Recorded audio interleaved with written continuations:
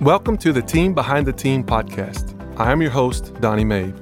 This is the monthly show focused on building conversations around the team-based model approach to athletic performance, strength and conditioning, sports medicine, sports science, mental health and wellness, and sports nutrition. Hello and welcome back to the Team Behind the Team podcast. I'm your host, Donnie Mabe, and we are well into 2023. And I tell you what, this year I'm so excited to kick off our podcast. We have a special guest we'll get to in a minute. But first and foremost, Joe Krawczyk's out this month. I got another co-host in the house. You all should know Coach Clint Martin. Coach, what is going on? It's all good. Good to be back in the booth. Coach, before we get to our guests, who you're going to introduce in a moment, Coach, how was your fall? 2022, how was it? Fall has been great. I mean, it was looking up, obviously, UT Athletics had a really good year in 22, or 21, I guess, finishing 21, starting early 22. So fall, high expectations, and I think we'll meet them.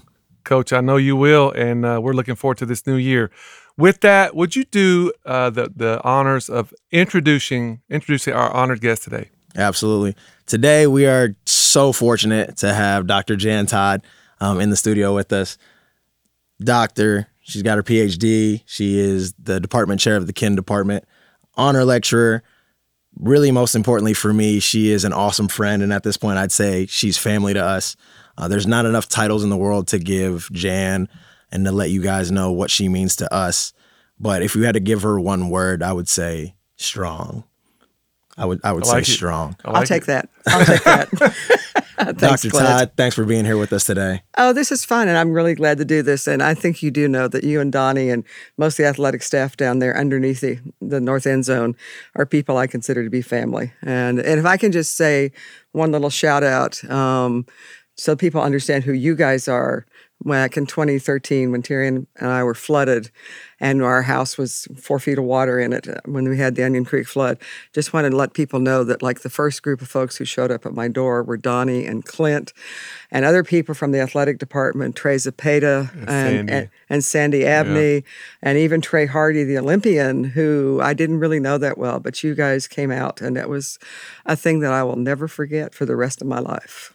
Family, absolutely, 100% to the core. That's what you are to us. I think really, though, people don't understand that, like, I was thinking about this the other day, that one of the things about UT that the public doesn't see because they see, like, the big university is there are actually families inside this institution, you know, circles of friends who interact with each other and who are there for each other in really important ways. And I've always felt, you know, coming in like I did with my husband, Terry Todd, back in the early 80s when we moved back to Austin. It's like we were welcomed by the strength community here, the early strength coaches like Jeff Madden and other folks that I admired so much. But it's also been like, it's like your family. It's like you always have those guys to go to when you need some support or just even a good conversation, which is why I'm here today. We love it. We love it. So for those of you who don't know who she is, we're going to give her the mic and let her talk a little bit, but we're just going to get into the easy piece of, like, how did you get into strength? So actually, I grew up before Title IX passed. And so because of that, I didn't do a lot of sports in high school. We didn't really have the girls' sports teams in my school. I did swim on a private club team for a while, and I played a little softball on a rec sports team for the town. But when I went to the university, I met Terry Todd, fell in love with him. We got married actually during my senior year of school. I had never met anybody really who lifted weights. I had never seen anybody who lifted weights in the kind of the way that Terry Todd had done. And Terry, for those of you who don't know, was also a faculty member here at UT and was also, before that, both a working journalist and the national champion the first national champion in men's powerlifting in the heavyweight class, and also a national Olympic lifting champion. So he was really much a groundbreaker, pioneer, and then as a writer, he helped to create what I call the Iron Game. In other words, to give publicity to all the strength sports and also to be somewhat of a visionary in thinking about new things that we could try, which we'll talk about maybe a little bit later. But back to me, so when I met him and married him, I started going to the gym with him and hanging out and doing the light stuff that girls normally do when they go to the gym. And I wasn't really very engaged by that. And in 73, we came home to Austin. I met a young woman who was training at a club here in Austin that's gone now. It used to be called the Texas Athletic Club. It used to be down on 13th Street, and she was deadlifting that day in the gym. It was the first woman I ever really saw lift weights. And it turned out that she was competing on a men's team in men's powerlifting contests as their lightweight lifter. And so she was there, and I was like, what are you doing? And she was working up in the deadlift, and she showed me, and Terry was there, of course, and he was nodding his head in great appreciation of this. And so I weighed like 165 pounds then, and I deadlifted 225 pounds that day, the first time I tried it. So I worked up with her. And I was like, oh, that was kind of interesting, because I hadn't really thought of myself as a strong person. I was smart, I was a good student, I had those things going on. But anyway, riding home in the car, Terry said to me, I think you could train and you could maybe be a lot stronger. But in 73, we didn't have any organized weight sports for women. Powerlifting doesn't start officially till 1977.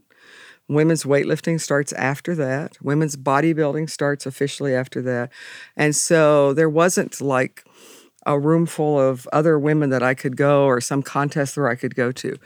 But I decided, we discovered in the Guinness Book of Records that there were like 2 lifts in the Guinness Book at that time for women. One was an overhead lift that was supposedly done by Katie Sanduino, which I think they listed at like 286 pounds. I didn't figure that was in the cards right away. But they listed a deadlift of 392 pounds for this woman named Jane DeVesley. And I don't know why, but I just thought, oh, that would be interesting to see if I could break that record. And so we then changed what I was doing in my workouts. Terry was very encouraging and supportive. And again, there was no meet to go to full of women.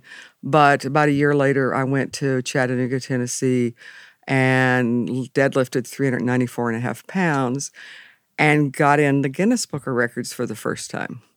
And that changed my life. Because when I went home to Macon, Georgia, where we were at the time, because I had been a student at Mercer University, when I went home to Macon then, and of course, Terry always had media connections, as you guys know. He was terribly connected to everybody. And so this reporter calls from the Macon News and wants to come out and interview me about my lift. And it is like, remember, this is right after Title IX is passed. Women doing sports in general is kind of new and rare. And so this man came out and interviewed me, and he asked this important question when he said, well, what's next? And I hadn't thought about what was next. I was like doing this kind of like a lark. It's like, there isn't any sport here. I'm just going to go do this. And so when we finished the interview and he says, what's next? I was like, the first thing out of my mouth was, oh, well, I don't know. I know powerlifting has a total, and it would be really cool to be the first woman to total 1,000 pounds. And of course, that got printed in the paper. And pressure. No pressure. But also, I hadn't really been squatting at that time or bench pressing. And my bench always sucked anyway. I was terrible at the bench. And it was like, but then you put it out there and then you think, okay, well, I guess I'll try that. Mm-hmm. And that was really how it started. And so I did that. Terry and I moved up to Nova Scotia in 75. Little interruption in training because of that. But we found some training partners at Dalhousie University where he was a faculty member.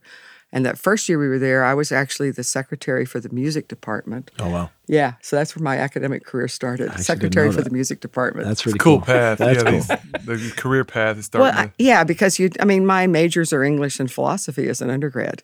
So I'm the least qualified person in some ways to be teaching or to be the chair now of kinesiology, perhaps. That's awesome. Yeah. So anyway, and so about a year after that, I went up to Nova Scotia and, I went to Newfoundland for a competition up there and broke the 1,000-pound total. And in those days, Sports Illustrated had a little feature called Faces in the Crowd. I remember that, yeah. The little pictures. I love that part, yeah. So you can find me in 77 in Faces in the Crowd. It's my school picture, my long hair. And somebody at SI then decided that they needed to figure out who this woman was who was lifting weights. And so they then sent a reporter up to Nova Scotia, where we lived on a farm in the country. We were kind of doing well, I think, Donnie, you know, we always had ranches and places in the country and stuff like that. And so they sent a reporter up who was supposed to write a column, like just a single thing, and instead decided that we were unusual. Because, I mean, it is unusual to have a professor who's doing what he's doing, and then his wife is lifting weights, and didn't make a whole lot of sense at first. But as you guys know and remember, Terry was an amazingly interesting, complicated man and really knowledgeable about all kinds of things. And so it ended up as a big feature story in Sports Illustrated, which for me then led to more things. But one of the things that happened about that, and I just want to, and I'll wrap this up real quick, is that because when that article came out in Sports Illustrated, which was in November of 77, as I recall, I started getting letters from other women, some of whom were track athletes, which I know you, Clint, will appreciate. They were girls who had been told by their coaches that they should start lifting weights for throwing the shot or the discus, for, you know, even the sprinters, and they had resisted that. And I got notes from a number of girls, which I still have and saved, saying, I really want to thank you for what you're doing. And the fact that you were in Sports Illustrated, and we can see, you know, I'm married, you know, because all those confusions that we had in the 70s about what women would look like if they lifted weights and how, and, you know, what that would mean, you know, I could tell that, and I didn't intend this, but I could tell that weirdly, what I was doing had some political impact for other women. So anyway, that's how it started. And then it just went on. And, you know, I was in the Guinness Book for, I don't know, 13, 14 years, something like that. I did. Yeah, phenomenal. I did a lot. But it was early, too. It's early. It's always easy to be the record setter in the early stages of a sport. And I'll admit that. We're not going to downplay that. No. 1,000 pound total. The courage and the mentality it took for you to step out into an area nobody had ever done, that takes so much. And that's the thing that it still marks your life today. You're still that same person. Well, you know, the Sports Illustrated described me as the strongest woman in the world. Right. And that led to Carson and People magazine and a bunch of other opportunities. And the Guinness people had me appear for them in, you know, state fairs where they had like the Guinness booth, and, you know, and for after I left, you know, I only worked at Dalhousie 1 year. I taught public school a couple of years, and I had a team of girls then that I trained from high school who actually went to the first women's nationals with me. But it was always sort of done in this, like, that era of like, is it okay for women to be lifting weights? We still had to navigate all that. My own mother was not a huge fan, as you can imagine. Sure, of course, yeah. Because it was so unusual. But I competed for a long time. I was there at the birth, you know, at the first Women's Nationals, lifted in that. I was really involved in the organization of women's powerlifting. I actually helped draft the original rules for girls for powerlifting. I didn't know that either. You didn't know that? Yeah. I didn't know that. Yeah, I wasn't the first national women's chairman because I was living in Canada at that time, but I was, when Terry and I moved back the following year, I became the national women's chairman. And I was national women's chairman, and then I was international women's chairman. I actually coached the national women's team twice in the early 80s, but one of the other oddities of my life is that in 81 and 84, I was actually the national men's team coach at the World Championships. Wow. Yeah. That's different. That's against the grain. It was interesting because the guys supported that, because I actually, by that time, I was friends with most of the top male lifters because Terry and I would go to the men's nationals. Kazmaier was living with us at our house, you know, around that time. Lamar Gant stayed with us at our house. Terry and I keep adopting people in different ways. Did know that one. I for sure knew that one. Mark Henry like Mark later, but there were earlier versions of that as well.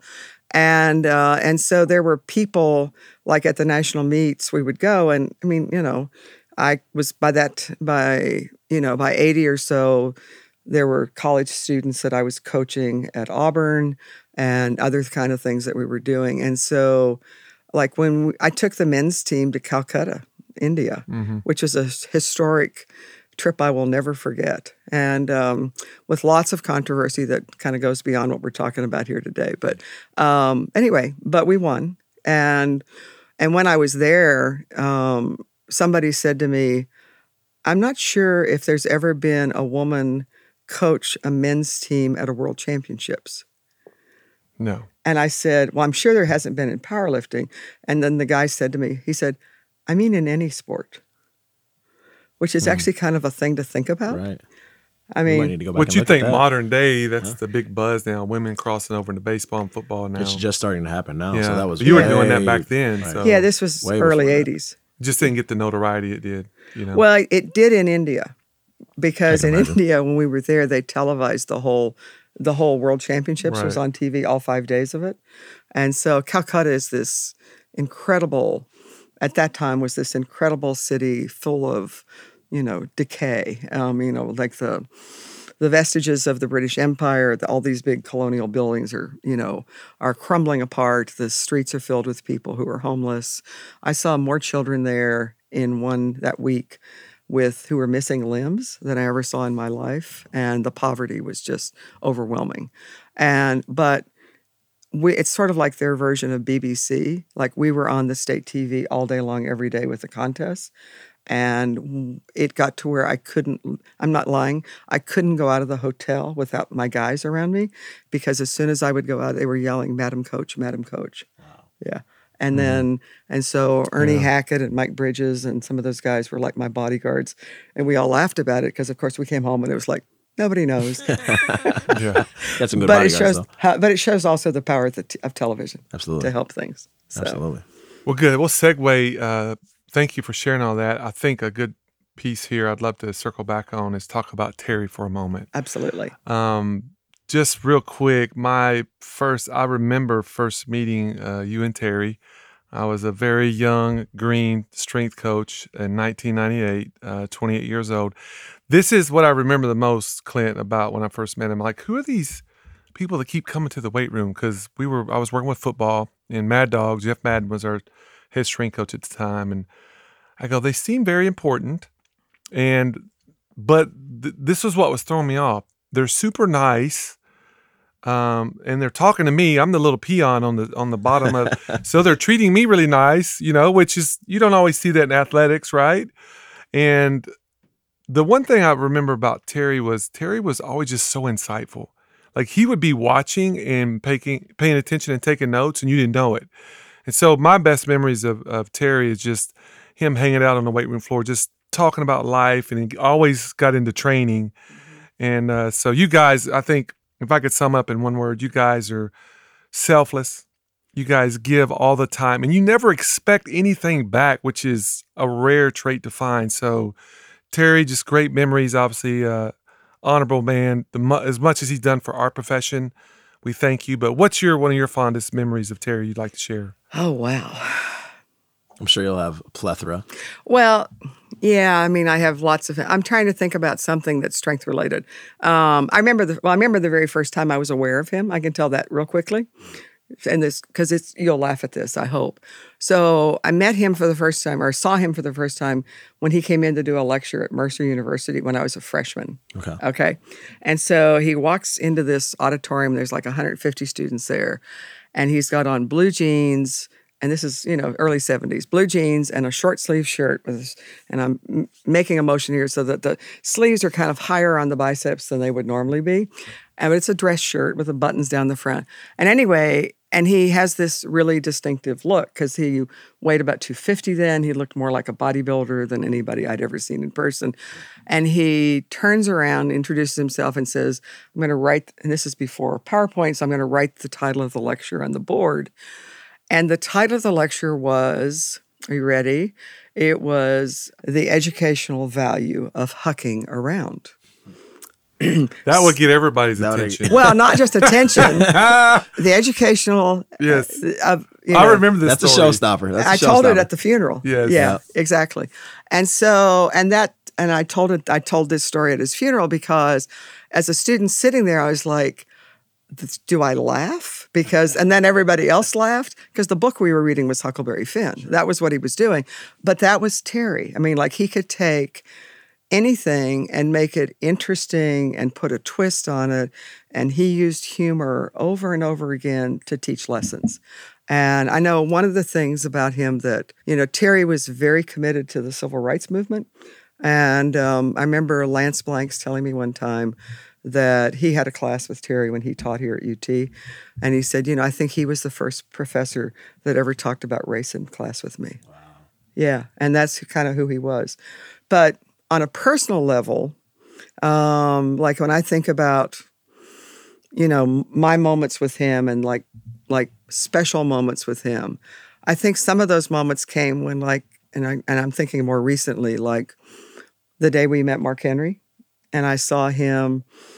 We met Mark when he was still in high school. And for those of you who don't know, Mark is a WWE superstar in their Hall of Fame. He was also twice twice Olympian, and 7 or 8 time national champion in weightlifting. A phenomenal athlete, still lives here in Austin, and also has a wonderful grandson right now who is tearing up the field for Lake Travis. Yeah, I see news clippings all the time about him. Jacob Todd Henry. Yeah, his son, you mean? Yeah. Yeah. Who is my grandson? Oh, your grandson. Officially. Yeah. He is officially my grandson. Does he listen to you? Huh? Does he listen? He does, actually. Okay. Yeah. All right. Anyway, very proud of Mark and Jacob and Joanna, his younger sister, and the whole family. So in any case, but I remember Terry was the kind of person who could watch Mark lift in a high school meet, which he did, and then understand the potential that was there in people. And we then had a conversation where we sat down together and Terry was asking him about, well, what are you going to do? What's your goal? Because you would sort of think automatically that Mark would go play football someplace. Right. But he'd been hurt and hadn't had the season he wanted to have.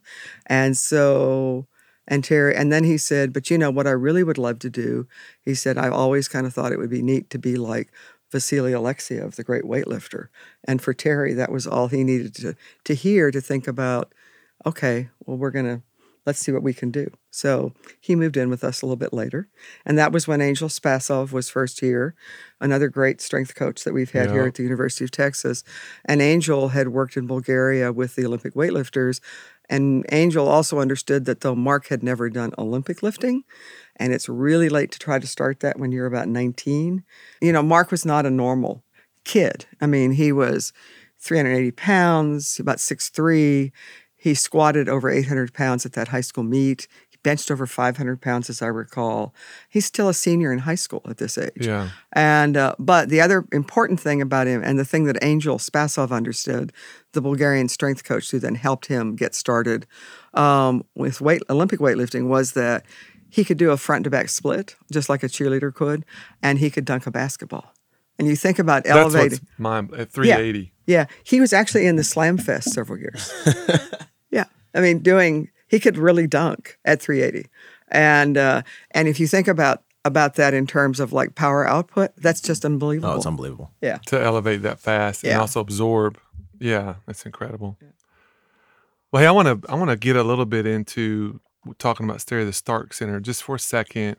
So the Stark Center's mission is dedicated to acquiring, providing access to archival materials in the fields of physical culture and sports, supporting and conducting humanities-based research related to health, human performance, competitive sport, physical culture, and body, preserving the history of physical culture and sports, and educating the public about the cultural and scientific significance of physical culture of sports through publications, digitization, web-based initiatives, and museum exhibits. That's a mouthful. What do you think you're setting out your legacy? What are you setting out to do? What's kind of the end goal there? Let me back up just a second and sort of explain a little bit about what this is and how it started, if I could.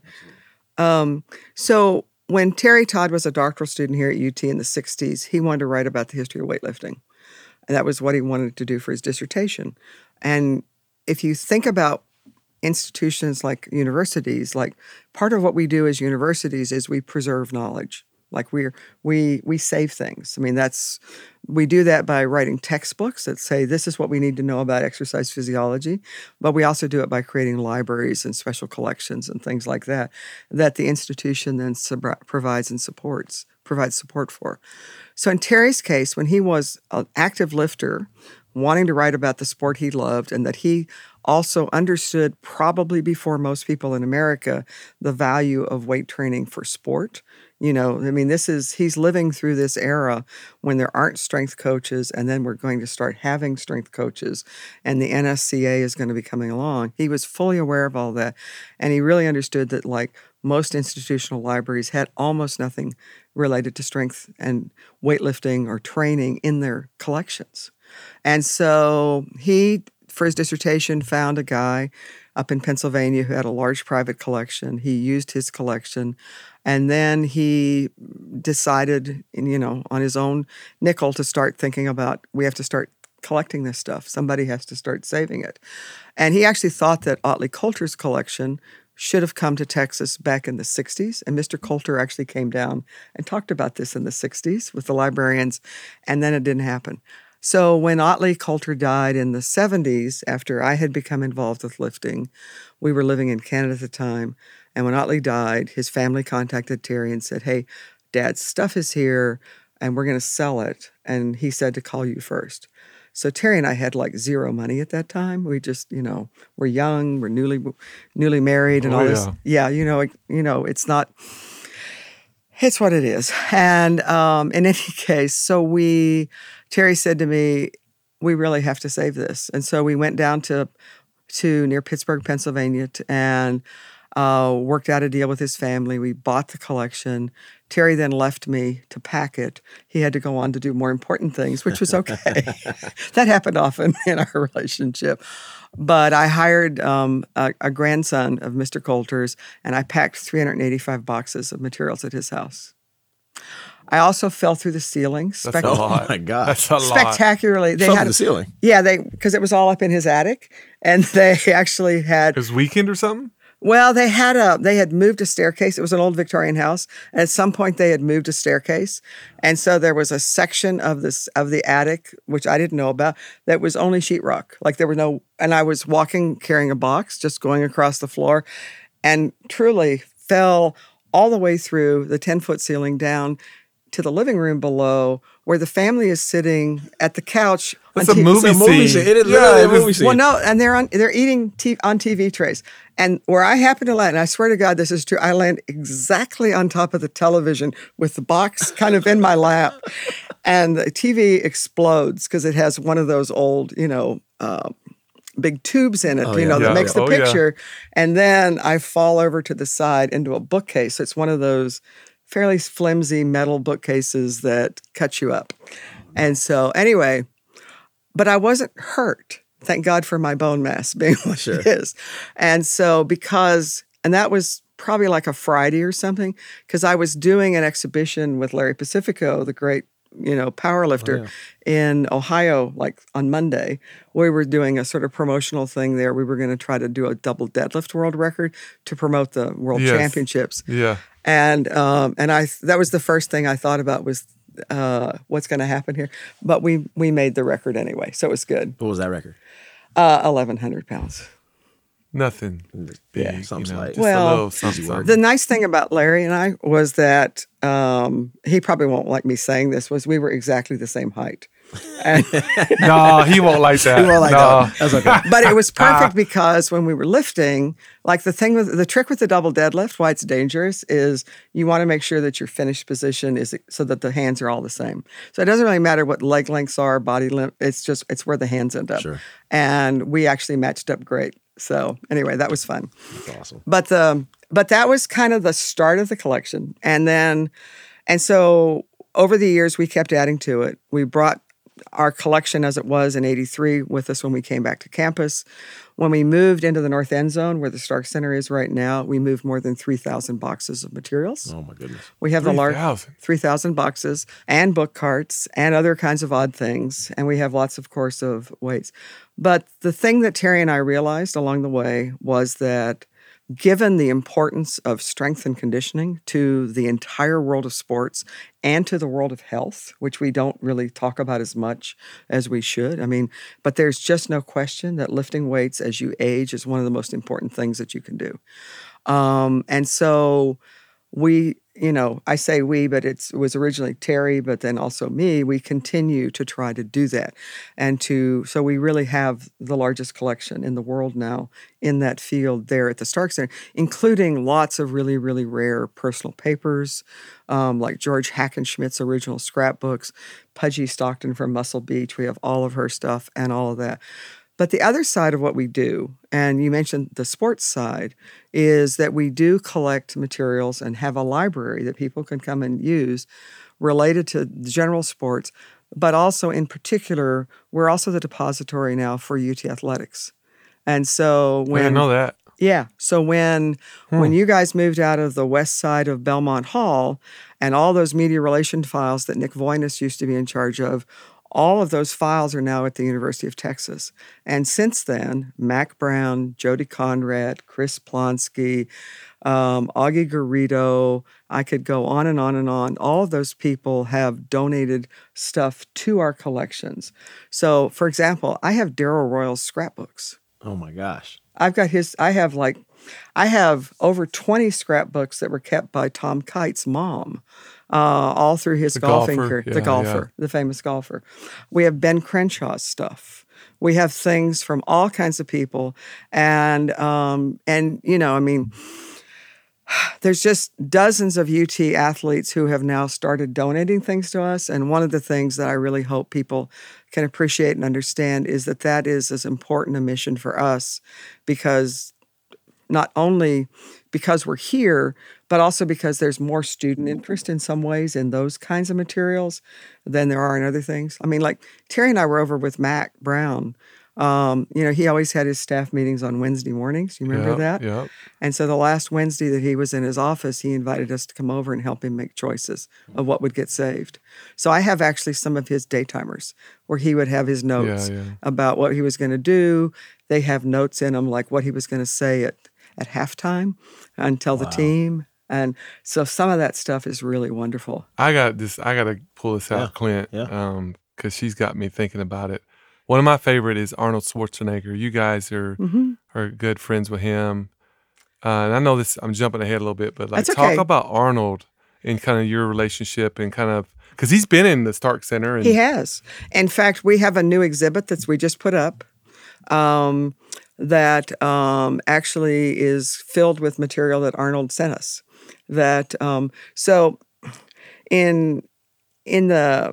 Most people are aware that somewhere in the early days of sort of cable TV, people began looking for all kinds of new TV shows. And one of the early inventions was a show called The World's Strongest Man that started in the late 70s. Terry actually was involved in the first couple of years of that show.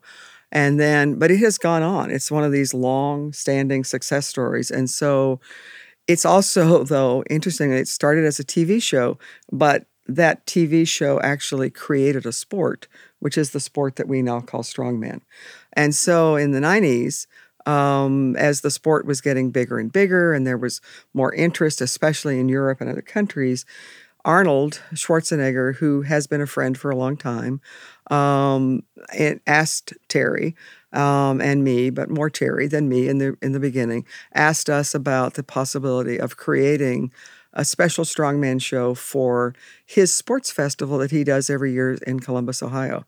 And I was actually on the phone with with Arnold's office this morning, in fact. Yeah, that's good. About the fact that of what we're going to be doing in March of 2023, when we're going to be doing, for the first time, what we now call the Arnold Strongman Classic. But for the first time this year, we're also having the same kind of contest for women, which we're going to be calling the Arnold Strongwoman Classic. I love that. And I'll be directing. Great. So I'll be directing both of those. So I've already invited. So to back up a second, so in 2002, Terry and I started running a show for Arnold and his partner Jim Lorimer. And Mr. Lorimer just passed away in the fall, to my great regret. One of the best guys I ever met is. You posted something on him, and I took time to read it. I was blown away by the kind of individual he was. He was an amazing guy. I mean, and for you guys who don't know anything about track and field history, so in the 50s, this is an aside, in the 50s, when the Soviets were beating us all the time at these international meets, mainly because our women were bad. Our men's track teams were pretty good, but our women there were no women, except maybe a few women at some of the historically black colleges who were really into track and field. And so Lorimer, who at that time was working for Nationwide Insurance, he actually decided, watched one of these meets, went home to Columbus, Ohio, and decided to form a women's track team in the 50s. And so he created interracial track teams for girls who were like 13, 14, 15 years old on his own nickel in the city of Columbus out of patriotism so that American women could do better in track and field. Yeah, I mean, that's who he was. And then that led him to connections to the AAU, which led him to running some weightlifting meets because he was a lifter as well. And that led to his friendship with Arnold, which is how the festival started. Truly, one of the most admirable men I ever knew. And the other interesting thing about him, he just died at 96, was that when he was in his 80s, he decided to go back and start auditing classes at the University in his 80s? At Ohio State. Wow. Yeah, he wanted to stay fresh. And so he was taking sport philosophy classes with a guy named Bill Morgan, who I know, and then he would send me little notes. Hey, Jan, what about this? He was talking about this in class. What do you think?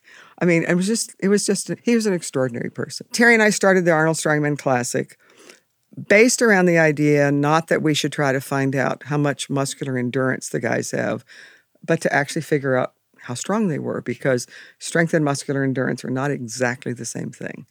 And so we were also limited in our thinking about the show by creating events that could be done on a 40 by 40 stage, where in the middle of that, you actually have about a 25 by 25 foot square that's actually solid enough to hold weights, because it was up on a big platform in a convention center.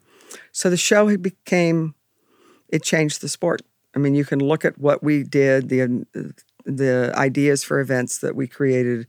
I was Terry's partner through that, along with another guy named Steve Slater, who's terrific and still runs the show. After Terry passed in 2018, they asked me to continue running the show. And so Steve and I continue to be partners, and we're gearing up right now for 2023. Love it. When was the first Arnold? What year?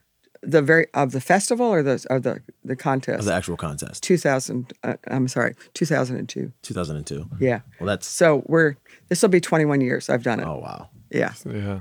And in truth, that's sort of pulled me away from powerlifting in some ways. And, but I'm very excited. Strong Women there are a lot of women interested in competing. There are contests for both amateurs and pros and strong women, but we've never really had the same sponsorship packages. And this is really because of Rogue Fitness, who has stepped in to try to sort of help with some of these inequities that we're having in the sport. And so the contest that we're going to be doing in March in Columbus, Ohio, tickets are on sale now. I should put my little shout in. But we're going to have the men and the women do exactly the same events. And so that is incredible. And so we'll actually have as much equity as I can create. And I have to admit, I'm really happy that I'm able to be part of this and bring this new opportunity out there for women. I like doing this. Since we're talking about the Arnold, I have to do it. Like, obviously, if you guys are listening, you hear the dates and you hear the names. Like, she is an academic, right? You understand where she's coming from. Got a full plate. She was a damn good athlete. Now we got to talk about that. We talked about the 1,000 pound or 1,100 pound double deadlift. We talked about some other things you've done, but you were the first woman to ever lift the Denny Stones. Yeah, I did do that. You're the first woman to ever lift the Denny Stones, and it wouldn't happen for another almost 20 years. No, more than that. Yeah, like 2018 was the next time it happened. Explain the Denny Stones real quick before you. I'll let Jan because talk Clint's lifted the Denny Stones. Come on, Clint. Don't pump his tires up, though. Don't do that in here today. No, you just did it. It's funny because you talked about earlier, like when you put it out there, then you kind of have to live it. And it's kind of what happened with you and I. Like, we talked about it, and then we put it out there, and I was like, oh, I guess I'm going to try. Because I come to the gym and I watch Clinton deadlift, and he's strong. You guys should know he's really strong. I've seen him pull over 600 pounds a bunch of times. It's stupid strong. He's not stupid strong, but he's really strong. I appreciate you. She brought you down a notch right there. The Denny Stones, for those of y'all who don't know, 733 pounds Something like and that. change. Yeah. 733 pounds between two different stones. They're on rings. It's not even, so it's kind of it's a weird split. It's like a little bit more weight on the front stone, like 90 pounds difference or so. 733 pounds in total. She lifted them. What was the year you lifted? I think it was 78 or 79. Okay, so it hasn't. It's a long time ago. No one else did that until 2018, right? So that was pioneer when it comes to that. Y'all do that at the Arnold.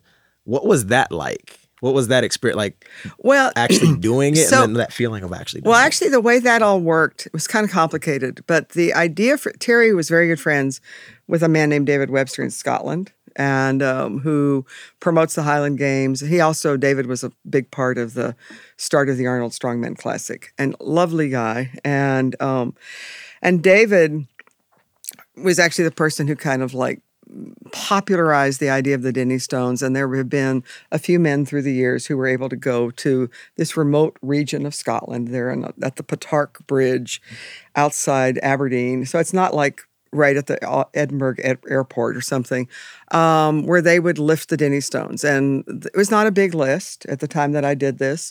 One of the guys who did it, though, is the guy who played Darth Vader in the movies, and David Prowse. And first guy, of course, was Jack Shanks, an Irish policeman who, about your size, really. Not that you're not a giant, but he's. I appreciate. But you're not.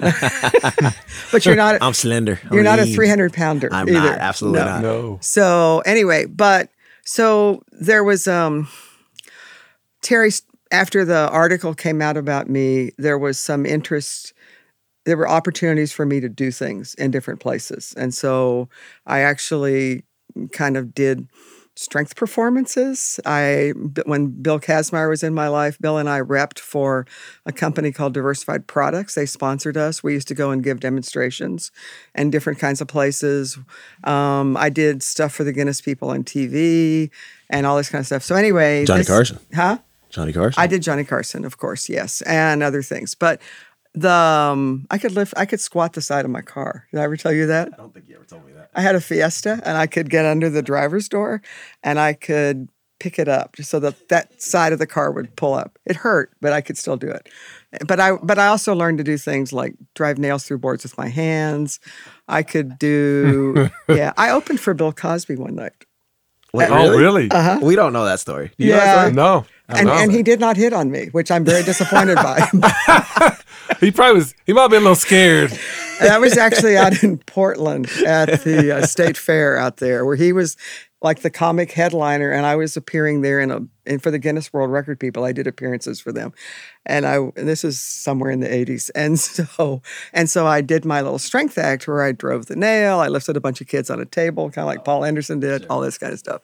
Anyway, somewhere in all that, in the late 70s, this idea of going to Scotland and lifting the Denny Stones came up, and Sports Illustrated was interested in it because of kind of as a follow-up thing, because I was known at that time, if you follow. And Bill Kazmaier had just come into our life at that time, and we had met Bill out in California, who was a great powerlifting champion and also 3 times World's Strongest Man winner. And Bill had come into our lives and was living with us. We were at Auburn, Alabama at this time. And so Terry invited Bill to come. And so we went over, and I trained really hard for it. That was when I started doing all those heavy partial movements where I would do pulls from my knees and then pulls from higher up on my thighs, just trying to lift as much weight as I could mainly to strengthen my upper girdle, upper body structure, because I'm not big in my upper body. I don't build a lot of muscle in my upper body. And so I would do, these heavy lifts. So anyway, but when we got over there and David Webster was going to meet us in Glasgow, and then we were going to take a car together, the group of us would go up, several hour trip up to Patark, where we would try to lift the stones. And so one of the things that was memorable about that trip was that David had gotten a van, but it was like a utility van, and it didn't have any seats in the back. So Kaz Meyer's with us. Kaz is weighing probably 315 at this time. Kaz. And so Terry's, of course, up front with David, and they're talking a mile a minute, as they like to do, about everything. But Kaz and I are in the back in lawn chairs, woven lawn chairs, and they're not tied down to anything. And so we're kind of like sliding around as we're going through this. Yeah. And then Kaz's chair breaks. And so he's ginormous. Because he's ginormous. And anyway, but then we got there, and the stones looked more daunting than I expected them to, and they were really heavy, and I didn't pick them up on the first time, and I had to try them. I took 3 tries before I got them cleared, and one of the things that happened was that we had a thing the night before with a guy who was a local official.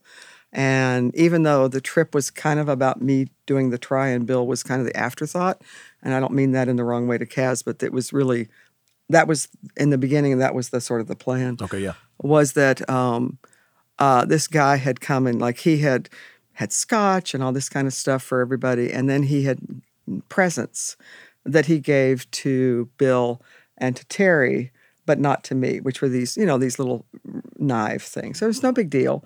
But the next day when I missed it after tried it twice and I still couldn't, because for me, my legs are shorter. I have relatively short legs, good for squatting, but not so much for the other stuff. But Terry just said, you might want to think about last night and when that guy didn't give you a knife like he did the rest of us. Huh. Yeah, it was kind of good motivation. Yeah. And then he just said, and Terry always was so good about thinking about like the historic significance of what we were doing. And he just said, you need to think about, think about this, because he said, if you can do it, then later others will too. And anyway, and then I did it. Barely, I don't know. The funny thing about it is that in hindsight, I ended up breaking 1,000, 1,100, and 1,200 pounds in the total. So I hit all 3 of those marks. I did roughly 60 different world or American records in my career. I competed in 5 different bodyweight classes. Oh, wow. And set records in all 5 bodyweight classes as a lifter. I did not know that. Yeah, all the way down to 146, 148s.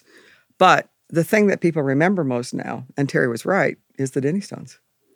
Because it was the record that lasted the longest. And it was also the thing that at the time seemed least likely that a woman would pick up plus 700 pounds, even though now we know that there are lots of women who can do that. Because, I was in Scotland this summer judging a contest in which there were several women there who picked them right up. And I was really happy to see that. Yeah. I love that. I love that we have so many women now involved in sports and strength.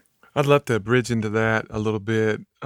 We definitely have women that listen to this podcast, and I'm still relatively young in the field compared to the work you've done. This is my 20. He just threw me under the bus. Yeah, right. Sorry, you're like Master Yoda. But, so 28 years for me, and then even now today, and Jan, you know this, it's still hard for women in this profession. So you have been a pioneer. You've broken barriers in powerlifting, being in Hall of Fame, one pioneering study of strength. What would you say to our women listeners out there? It's like it's a male-dominated field. And you go, that's okay. I'm just going to shatter that. What would you say to them? How have you done that? Well, I think in the beginning I was lucky that I had Terry, because in powerlifting, there were women who came in right after me, let's say, who also started showing up in meets in 75, 76. And we didn't really have a meet that was just for women until 77. That was called the All-American Women's Open. Okay. That was when we can sort of mark the real beginning of women's powerlifting. But there were women in the 70s who were showing up at contests run by male judges, because there aren't any female judges yet. And they would be told things like, the rules say that you have to lift in a jockstrap. And there's nothing in the rules that says you can wear your bra. And so if you want to compete in this these were guys who were not encouraging women to be there. But I always had Terry with me, who sort of, big presence and kind of a famous guy, if I can put it that way. And so he helped with that. But I think the secret, Donnie, for me was that, and this is why I think sports are so important and why I will always argue that sports belong at universities, is because sport taught me how to be confident about myself. So powerful. Yeah. Sport taught me how to not be afraid to speak up for myself. And it also taught me that I could try and do things that I never imagined I would do as a girl. I mean, I have to be honest. I did not go through my life as a kid thinking I'm going to be a university professor. I became a university professor because my experiences being an athlete and whatever kind of minor celebrity I had in those years as a sort of personality in the world of strength, I was confused and interested in and wanted to understand why it was that the fact that I was doing that as a woman was so unusual to people and what it meant. And for me, it was it empowered me in so many ways to be a better person, to feel like I could speak, to be a leader, if I can say that, because I think I have some of those qualities, I would say so. Yeah, no question. I mean, it's very funny, it's like I think about a friend of mine recently invited me to go to a lunch thing, and he said, but I think, just wanted to warn you, I think all the other guys there will be men. All these people there. And I said, that's not a problem. I'm not afraid to walk in. Yeah. I'm not afraid to walk into a room of men and speak to them and have lunch. But I think as an academic, that's really why I went back, because I wanted to understand strength. And the more I understood about strength and its importance in people's lives, it also made me realize that for women, we have actually sold them a bill of goods to think that they don't somehow have the right to be strong. But let me just say, there is nothing in your life that is better if you're weak, period. I mean, I don't care if it's just you want to stay at home and be a mom or whatever you want to do, but there is no advantage to anybody's life to try to just say, let me celebrate my weakness. Absolutely. That's well put. I don't think that makes any sense for women. And I think that one of the other things that I've tried to do, and again, I'm blessed, that I was married to a man who got it and who also said, go get it, and who understood that if I started, because I didn't start my PhD till I was in my middle 30s. I mean, I didn't do it in my 20s like most people do, but who understood at that point that for me to do that, he would also have to make some sacrifices in time. His life was going to be impacted by my desire to go do things. And he was willing to give me that space and say, yeah, we can do that and I'll support that. But for me, myself, I really think that a lot of it also has to do with, I don't try to fall back on not that I have any feminine wiles left at this point, but I've always just tried to behave like somebody I've always believed I was the equal of anybody. I mean, I really do think that I know I'm not the smartest person in most rooms, but I always believe that I'll probably work harder. And I think you've proven that. Yeah. I think you're one of the smartest people in most rooms, Jan. Well, I know, but I'm just saying. We're not going to sell you short. But I'm just saying that it's, I think those are, again, lessons you learn from sports. Yeah, no, I mean, I can definitely, I'm glad you said all that. Thank you for sharing. I think I have 4 daughters, and I fully, can attest to your conviction and your belief that's made you so amazing. That's why my daughters, I wanted all them in sport, And not that they weren't all of them weren't super gifted, but I just wanted in them because of what you just said. They would have more confidence and have more belief in themselves than they would if they didn't do that. So strength training is so empowering. It's huge. How many times in your day to day do you see someone do something that you can tell they don't think they can do it? Yeah. And then when they do it, you just see this. Oh, I am stronger than I think I am. Well, I think the other thing about lifting that works for me personally was I'm a planner. And so we would always, if I was getting ready for a meet, we would figure out 12 to 14 weeks out. We would sort of lay out the master plan. We would actually kind of figure out, I was using periodization way back before most people were. And then I would sort of set those goals up so that I knew that I was going in a certain direction. And so hopefully, if things worked right, I wouldn't miss a single rep of that workout that I pre-planned before that competition, and actually worked pretty well for me, but that actually shows you planning works. It also shows you that if you can believe in the process, that you can get there. And I worry sometimes these days when I talk to folks who are training and every time they turn around, they're using their app to find a new workout of the day. And so that kind of systematic approach, I think maybe, I mean, I'm not saying you can't stay fit that way, because you probably can, because you're getting movement and exercise and all that. But I think if you really have specific goals in mind and you want to maximize what you're trying to do physically, I think that you need professional help, or at least make yourself into a professional who understands enough that you can actually make the right choices. Yeah, there's a book called by Andy Galpin. I don't know him that much, but the book's called Unplugged. And the whole book's about what you just said, like how can you really push the limits physically if you're always following some technology to tell you what you should or shouldn't do. And you don't get tuned into your body, so we miss a lot of the application to just be unplugged from that sometimes, to find your limits. Yeah.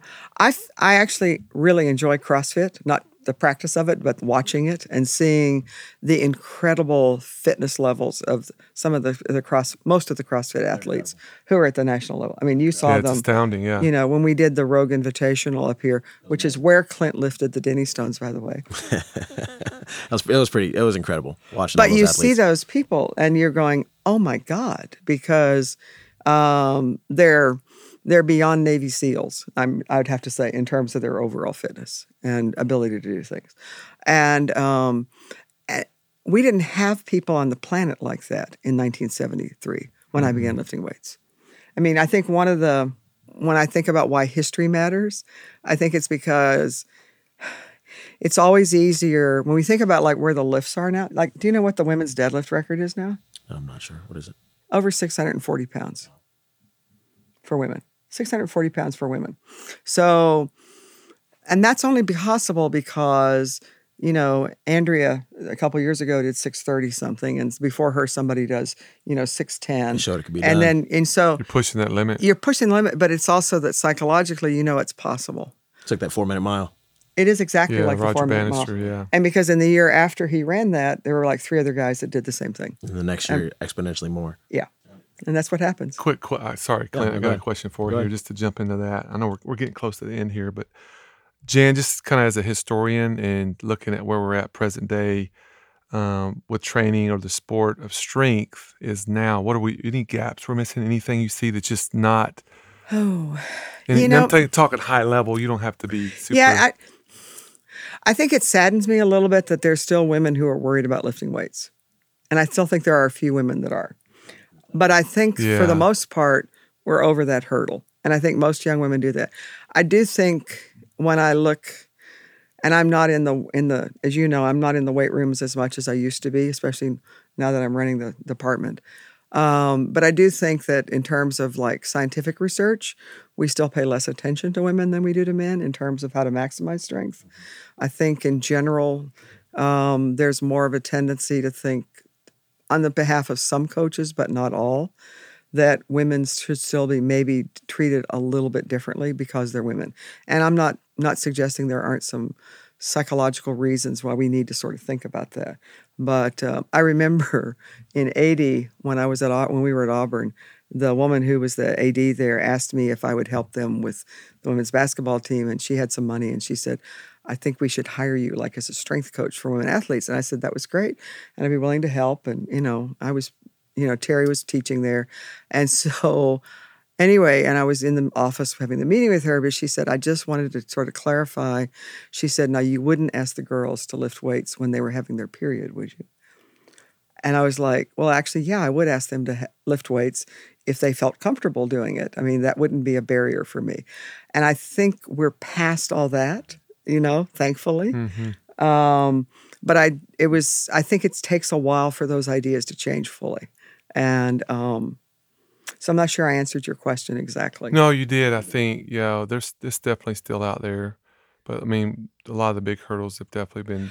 But what I do see, if you look at, if you look at the competitive lists now of the number of women who are involved in powerlifting and Olympic weightlifting, which is huge, and CrossFit, which is another enormous sport now where women participate, and the much smaller group of women who are participating now in strong woman, if we can call it that, or they still call it strongman as an event. We have to figure out another name for the sport.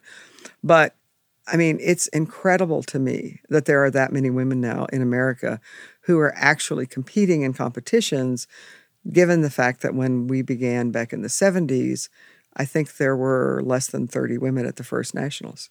Yeah, I mean, I'm not super know all the names, but even recently I've just noticed a lot of Olympic lifters, women just moving some big weights for small bodies. Yep. Like in coaching, you coach long enough, you see somebody that small put that much weight overhead, you're like, she's strong. Yeah. I mean, it doesn't take a rocket you look at your teams, you got some pretty athletic women on a couple, in that women's volleyball program and track program. We have some really phenomenal athletes, and they don't even realize it. They have no right? idea. No, they don't. The girls don't even know it. They see themselves every day, and they're like, "Oh yeah, this is what we do." People, so if a random person from the general pop came into those weight rooms and saw that going on, they'd have no idea. No, I was going to say years ago when Mark Henry first came to Austin, which was 90, there was the shot putter here at the time was Eileen Venisi, who went on to a career coaching, as you know. And when she had finished her eligibility, I was in the weight room a lot, hanging out with Mark and Terry at the time. And I started talking to her. I said, Eileen, you ought to come over, because she was moving big weights. And she was a big woman, but she was but she was built for her sport, of course. Anyway, and so I finally talked her into coming over to this gym meet we were having, but it was officially sanctioned in Old Gregory Gym. And she did 3 workouts with Angel Spasov, and she broke the American records in the Drug-Free Federation at that meet, squatted over 500 pounds, benched over 300 pounds. I mean, it was just, and then that was it. She was done. Never captured her back again. The box. Checked that box. And I was That's come on, crazy. Vilene, you could do so much. And she said, I've got some other stuff to do. So, but that was fun.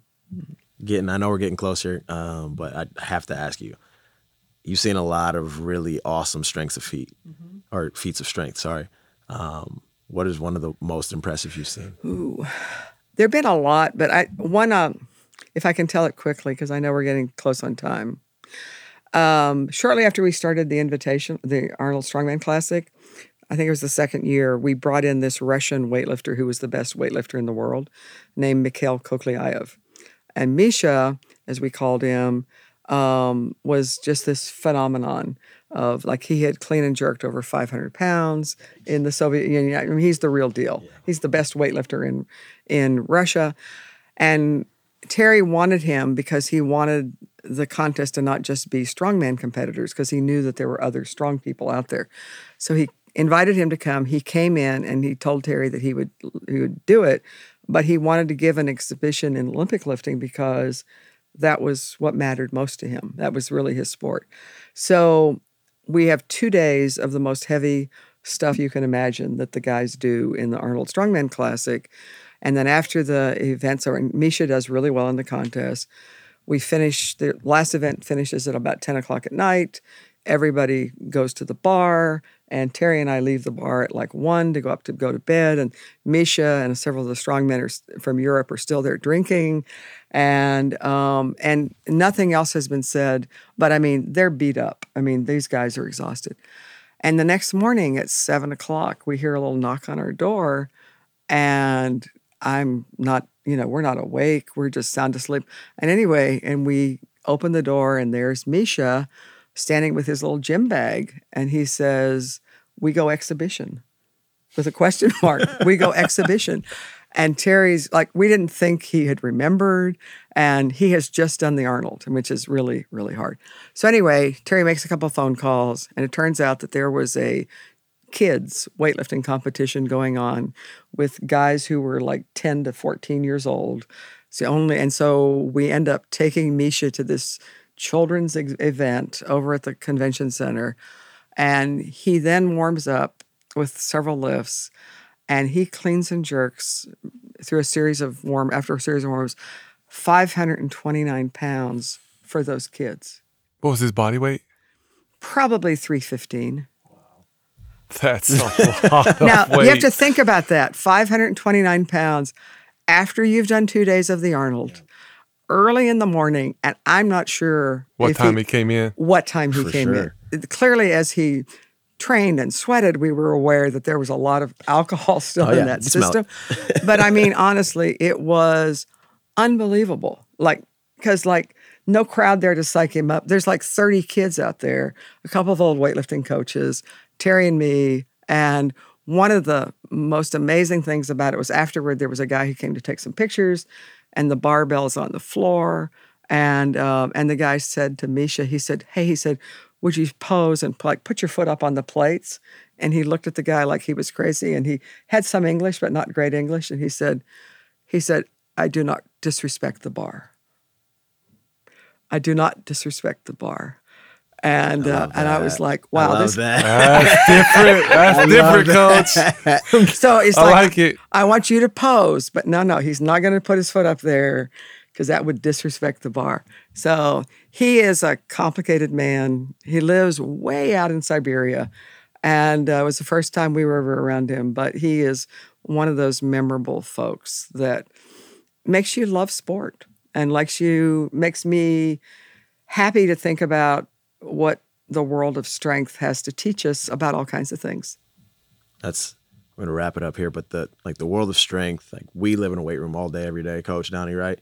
Yeah. The first time I went to the Invitational with you last year, when we were fortunate enough to be able to help and be You around. were crew. You were great. It was Yeah. awesome. But going into that space, I remember thinking, this is what we do. I went in that space and I felt completely out of my element, right? So those of you listening, you just got a whole bunch that there is to unpack. I hope you get to see that there's so many more things that led to where we are right now. If you haven't researched those, please do. Check out the Stark Center. Stark Center is phenomenal. Get on campus, get to Austin if you get a chance. Check out come the to Stark Austin. Center. Yeah, it's open every day, and then we have galleries. We have a library where researchers come and do research, but it's also about education. There's public exhibits up. There's a big exhibit up right now about UT football coaches, including some of that Mac Brown material I mentioned.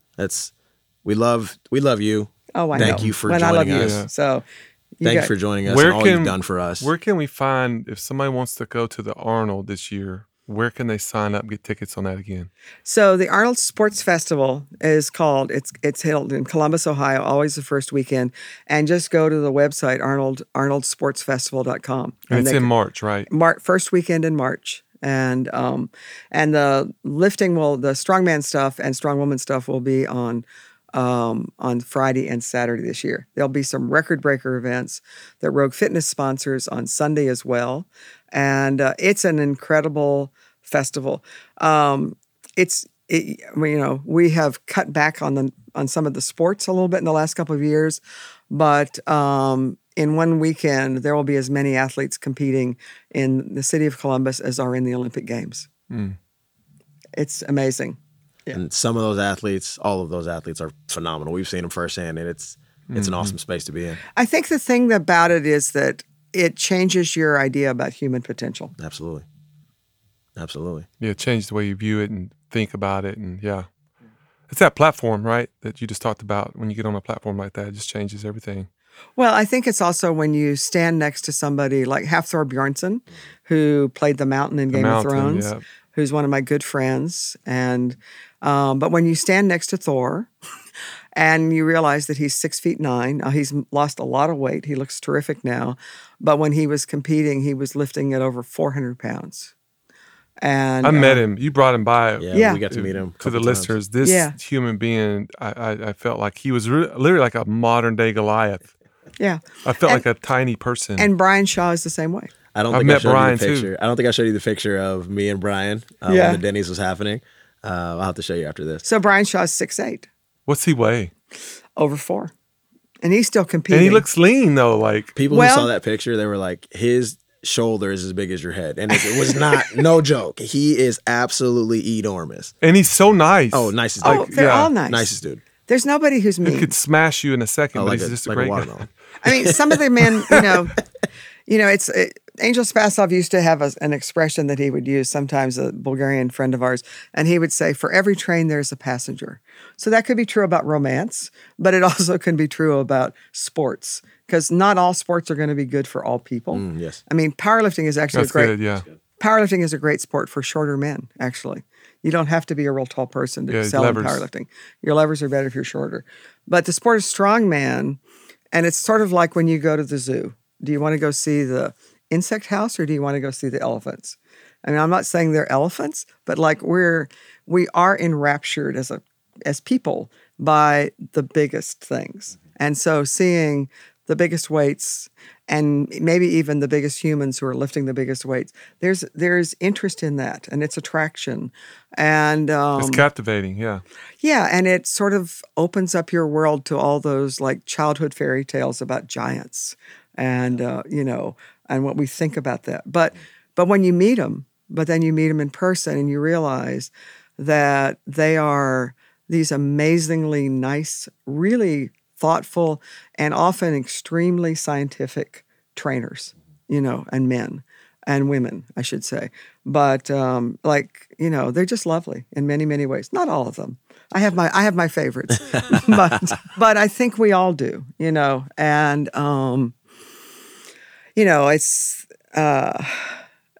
I realize that at this point in my life, it's an odd thing to be still running around with a bunch of pro strong men and trying to think up, which I just finished and sent the list in, what the events will be for this year's Arnold. Can't wait to see them. Yeah, there'll be something new. Good. There's always something new. So anyway, thanks to you guys for letting me do this. Thank you for having us. I had a great time. Well, Dr. Todd, Jan, friend, mentor, world record holder, pioneer, who knows what you're going to do in the future. We know you're not done. And to your wonderful husband, honor him. We thank you for him, what you've done for us, what you're doing for UT, and for this whole profession that we're in. It's crazy, but thank you for your time today. And we'll close it out. And this will be a great episode for 2023. We'll catch you on the flip side. This is the Team Behind the Team podcast. We'll make sure we put all Jan's contact information in the show notes, the Arnold, and all that kind of stuff, Stark Center stuff. Please come to Austin and track her down and shake her hand and hug her neck. So, hey, y'all have a great 2023. We'll catch you on the flip side. Thanks so much for tuning in and listening to this episode of the Team Behind the Team podcast. For future episodes, go to iTunes, Spotify, Google Podcast, or Stitcher. We definitely want to keep having great guests on the show and great content. So if you have a moment, please go to iTunes, leave a rating and review, and let us know how we're doing. I'm Donnie Mabe, and thanks so much for tuning in.